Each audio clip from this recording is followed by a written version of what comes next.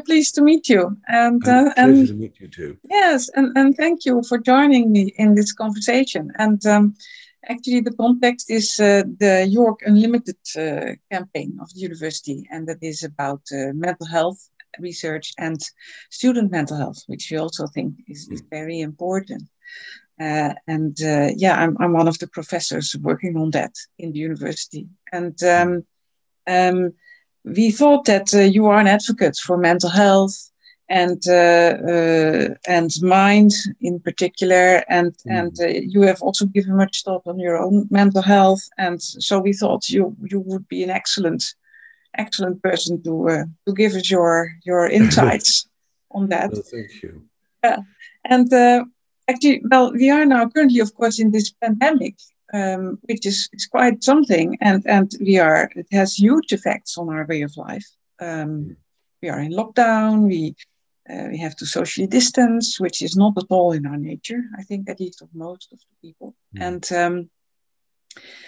we can lose our loved ones. We can lose our jobs. And actually, when the pandemic will be over, it might very well be that there are still mental health issues then. And I wondered, can you give me your thoughts about what, according to you, would be the greatest concerns then for mental health? Well, I think it's interesting with you having the background of a university campus. One of the first things I think about is youth, young people. It seems to be, and I think we've known this instinctively in the culture before, science and epidemiology and empirical research proved it, that late adolescence into early adulthood seems to be a very vulnerable time for young people. It seems to be slightly more young men than young women, but that's not especially important because it's a lot in both cases. And probably people know the sort of urban myths that have been in existence for decades. When students arrive at a university, someone will tell them, this university has the highest suicide rate in Europe. And every student has been told that about their university. Really? So whether you went to Bristol or York or Cambridge, there's a sort of black humor about that. And what it is the fact that people have always recognized that young people leaving home, gathering together in the intense atmosphere of a university, are especially subject to self-doubt, feeling excluded, and for anxieties and stresses to build up in enormous ways. Now, things have changed in the past 10 or 15 years in terms of pastoral care, especially in the realm of mental health for students, both from the students' unions and from the chaplaincies and from the medical departments of the university. So there's a lot good going on. But this pandemic, of course, amplifies and magnifies so many of those issues. And I think partly people are worried about whether they're getting it wrong. There's this terrible... when it's just a normal academic year, students are fearful that they're losing out, they're not catching up, everybody's cleverer than they are, they've missed out on various social skills, and that they're just lonely and they can't join in. But when you add to this the pandemic, there's a feeling that other people have got more friends, a better support network, or other people seem to be more cheerful because social media is showing them as baking cakes and laughing with their friends. And I'm not like that. I'm lonely and I'm anxious and I'm very, very upset about my future, which I can't see it. All these things obviously make what is already a hothouse, a university campus, an even more threatening place for many people. It's important to allow young, sensitive people to be sensitive, to be afraid. The whole sort of point of student fellowship is that you can explore this amongst yourselves, and laugh at yourself and be supported and have a kind of healthy ability to examine your own mental and cognitive nature, because that's part of what university allows you a space to do. But all that is now out of the window. And it is a yeah, well, we have been talking a lot in the university about the students and how we can support them, because it is obvious that um, this is a very challenging time, and they are very young. You're right, and the thing is, growing older actually makes you more resilient, because you can think of ways you used to try to cope with problems in the past, and you know a bit what worked and what didn't. But for young people, it's everything happens for the first time. I mean, you go to the university for the first time, you leave the house of your parents, you're trying a study, it's all new, and so that is new. And then there's this pandemic. Well, the pandemic, I think, for all of us is new. That we can say, and that unites us. I think that. Actually, we did a study and we did a survey amongst students in university and staff, actually, because we were concerned about that. And the interesting thing was that we found that certainly people are stressed. They felt all kinds of stress and concerns and anxieties and lower mood. But actually, many of them also felt resilience. And yes, yes, so that's it's very interesting. yes, Yeah. we thought that, and we are exploring that currently, because actually it we think that it can be very helpful to know what enhances your resilience, what helps you to cope with it. Because obviously we are humans, we have to cope with very Yes. And it's very interesting, isn't it? Resilience is a fascinating word. It's not one we often use. And an even more old-fashioned English word, I suppose, is fortitude. And oh yeah, that's a this nice word. reminds me of an interesting phenomenon, which is the rise in popularity of the ancient philosophy of Stoicism. Oh yeah, There are all kinds of apps, and it's kind of melded with forms of mindfulness that are available online and in different forms. And of course, the major takeaway, as an American would say, of Stoicism is about resilience. It's not that you don't show emotion, but it is about an acceptance of the things you can't change. And, yeah, they seem very obvious and very cliche, but there's something rather encouraging about Stoicism in it. It's yeah, not an intense immersion into a constant, it's very easy to pick at the mental scabs and constantly be examining one's mental state in such a way that one thinks one has to be improving it and getting it right. And so much of the anxieties that people feel, I think, are guilt at somehow not having got life right. yeah. And the secret I always want to get across is nobody gets life right. There is no No, golden path to happiness. no, What no. you see as other people being happiness is merely their particular mask. And you accept accept yourself and accept certain states of mind that needn't be medicalized. Loneliness, sorrow. I think a lot of people don't realize that it's perfectly natural to wake up in the morning, remember this pandemic and what it's doing to the world and to society, and be sorrowful. It doesn't have to have a special psychological word. It is a genuine sadness that I think is very healthy. We should be sad. We should grieve over the various losses that are being every day being felt by people socially, culturally, and in terms of their own strength of mind.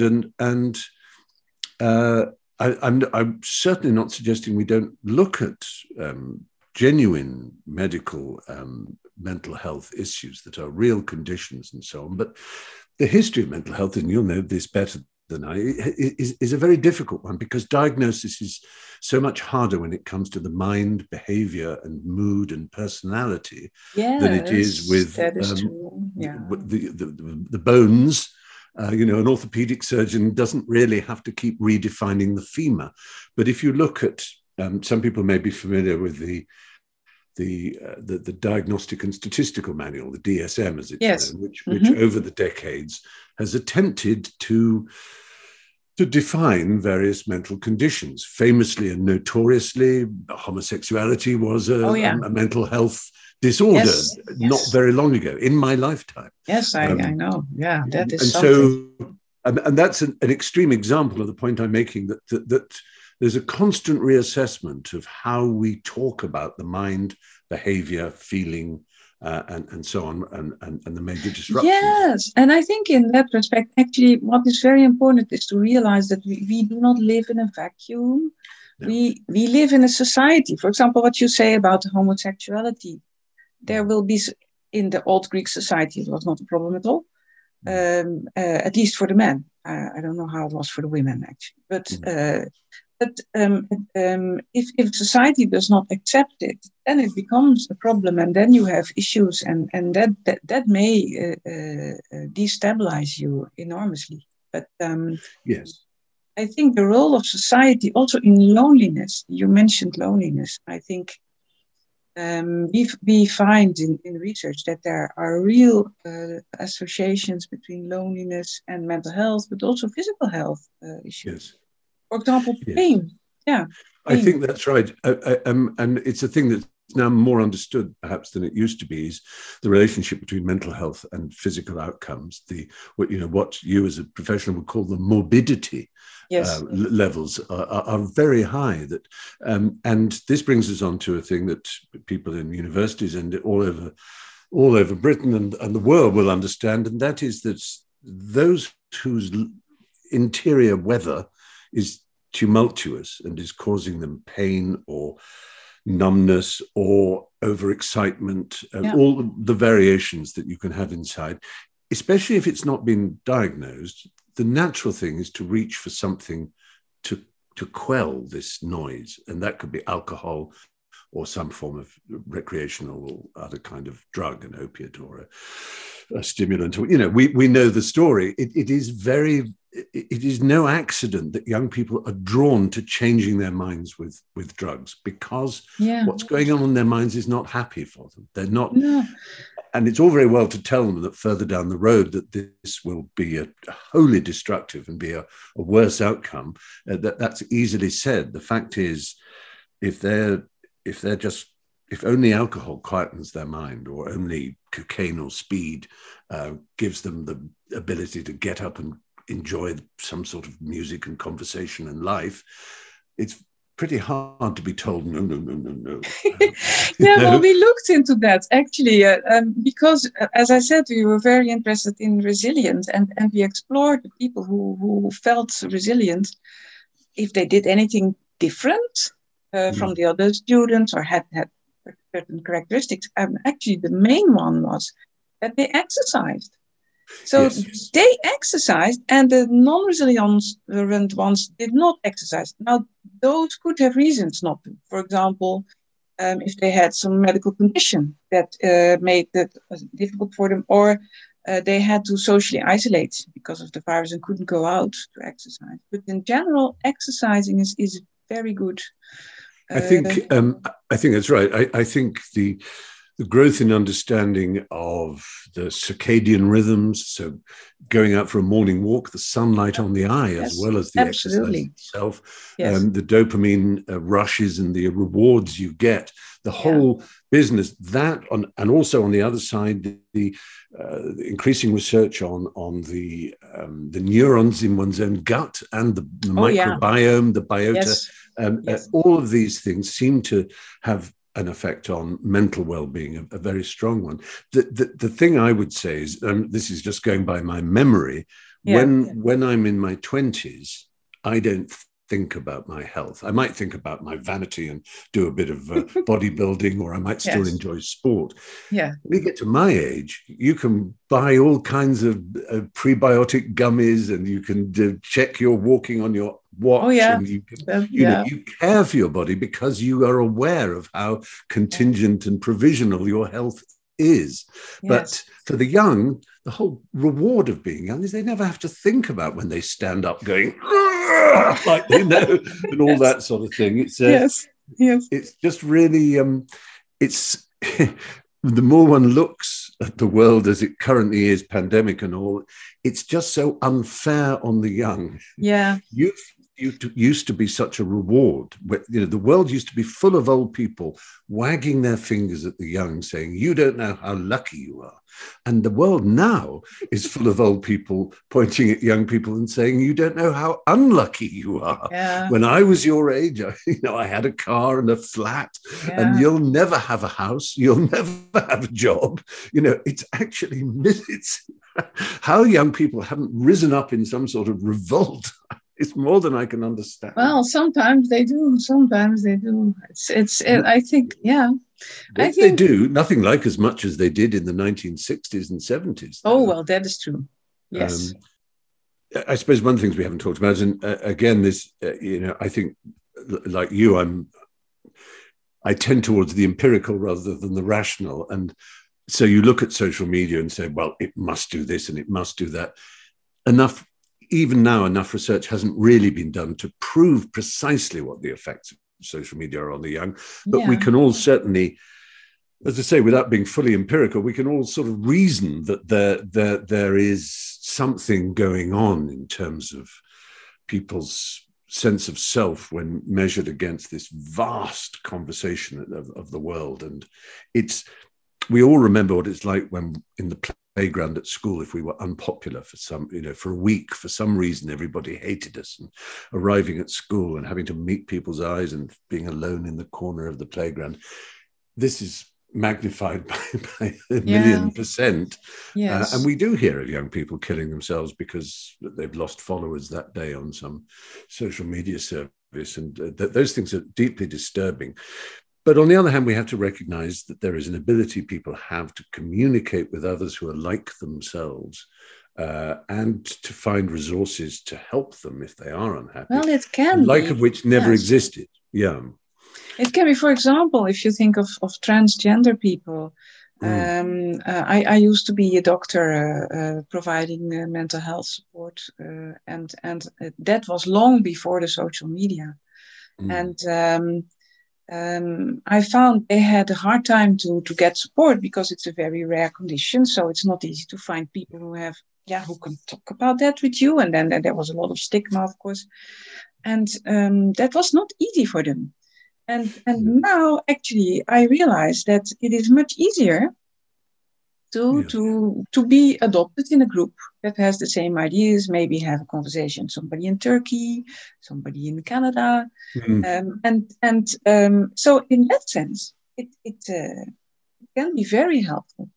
The only thing is you should somehow be able to protect young people from all negative effects and manipulation or that can also happen in the context of that.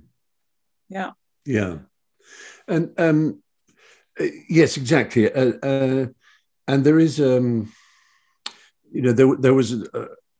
there was more talk maybe 2 years ago than there is now about what you might call, in a very cheap way, the fragility of the young. It seems that they're more easily upset they're triggered by microaggressions. And, people went overboard in their analysis of this and claimed that every campus in the Western world was a minefield of potential snowflakes. And actually, of course, it was wildly exaggerated. And whenever you examined the story that was in the headline, you looked into it deeply and you found that it melted away into nothing, and it really wasn't a story at all.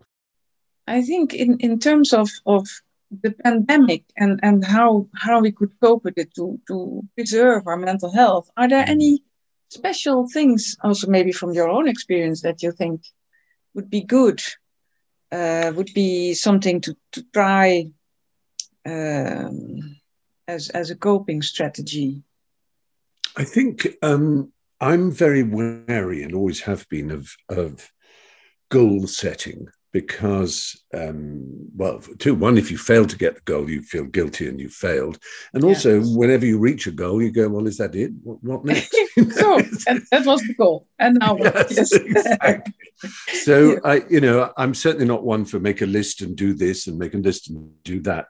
But I absolutely, even in this winter, if you can just get out and look at the way the snow is on the trees, just engage with the natural world to some extent. And you can, if not a goal exactly, but one can set oneself a challenge to see if one can shift one's sleeping patterns in some way so that they are just what you think might be the best kind of sleeping pattern. And there are all kinds of apps that help with white noise, pink noise, brown noise, waves breaking on the shore, and waterfalls and other noises that do really help with sleep. And so you can just sort of concentrate on different aspects, but not as a firm task that you would fail or succeed in, but as a kind of experiment with yourself.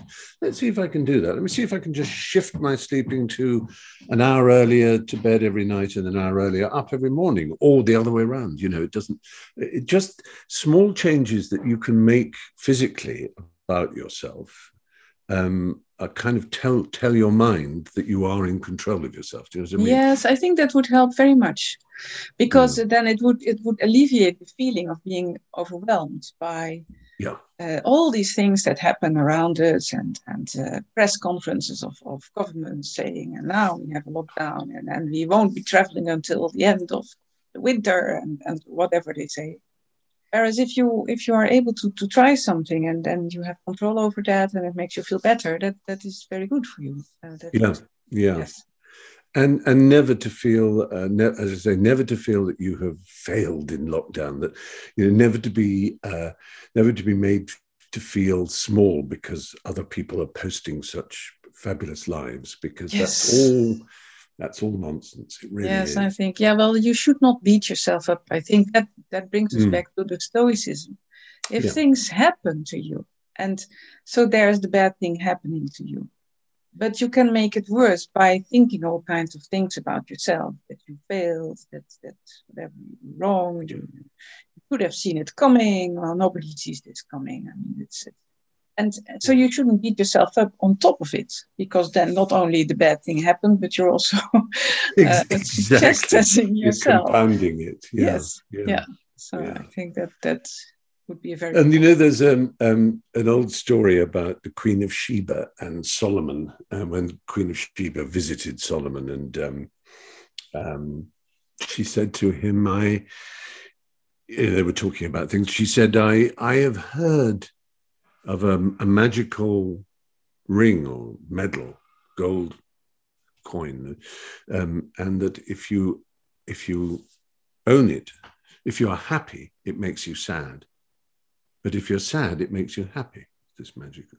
And Solomon thought for a bit, and he clapped his hands and he whispered to his minister, and Solomon said, I have this coin, I'm having it made for you. Oh, really? What do you mean? Yeah. And he said, well, just wait. We'll have some sherbet in the meantime. And then this goldsmith comes with this leather glove and this gold coin that he's just minted and it's dips it in water to cool it. And Solomon says, this coin, if you're happy, it'll make you sad. If you're sad, it'll make you happy. And she takes it, and it has written on it, this too shall pass. Yeah. Okay. And that's the point. If you're happy, you have to remember that you might not be happy tomorrow. It will pass. And that's sad. And that can make some people almost not trust their happiness because they can't live in it. They're going to go, I don't say I'm happy because whenever I do that, fate drops something on me, a great, and similarly, if you're sad, you sometimes don't believe you're ever going to be happy again. But just to remember that this too shall pass. But and it's easier for people my age because time accelerates and you tend to be more patient when you're older, less impatient at least. And you're also more aware that if something bad is happening, eventually the wheel of fortune will turn and things, it will pass. But when you're young, you tend to be more impatient and things that are bad seem to threaten to be permanent. And it's just to remember that, time will flow on and things will improve. Because at that time, you don't know yet very well how to turn things around or to deal with adversity. You learn that over your life. Actually, I was thinking when you said that about chasing happiness, Aristotle says, whether you have a happy life, that is something that you decide at the end of your life. And you look back. That's absolutely right. You look back, and then you say, well, yes, my life was happy, although there are all kinds of things happen that were not nice at all. But it depends on a sort of moderation that you achieve. But also, it's very important to remember that it's always okay to ask for help. Yes. It's always okay. And you can prove this because you know how it's okay if someone asks you for help. You know, if you can't provide it, then of course you can't. But it's actually it's a fine thing. You know, the human's ability to try and help each other or to give advice or to make suggestions is part of what validates us and makes us feel good about ourselves. So you should never feel bad about asking someone for advice, for help, for somewhere to go to calm down, some sort of anything of that nature. People are there to help, and most people are very, very good at doing that, at making a good effort. Stephen, I think this is a very good message to end our conversation. Yeah. I agree. You said that very well. Thank you so much. Not at all. It's a delight talking to you. Yes. And good luck with all your work. And good you. luck to everybody watching. And thank you. Let's see each other when all this is over. Yes. Okay. Bye-bye. Bye-bye. Bye-bye.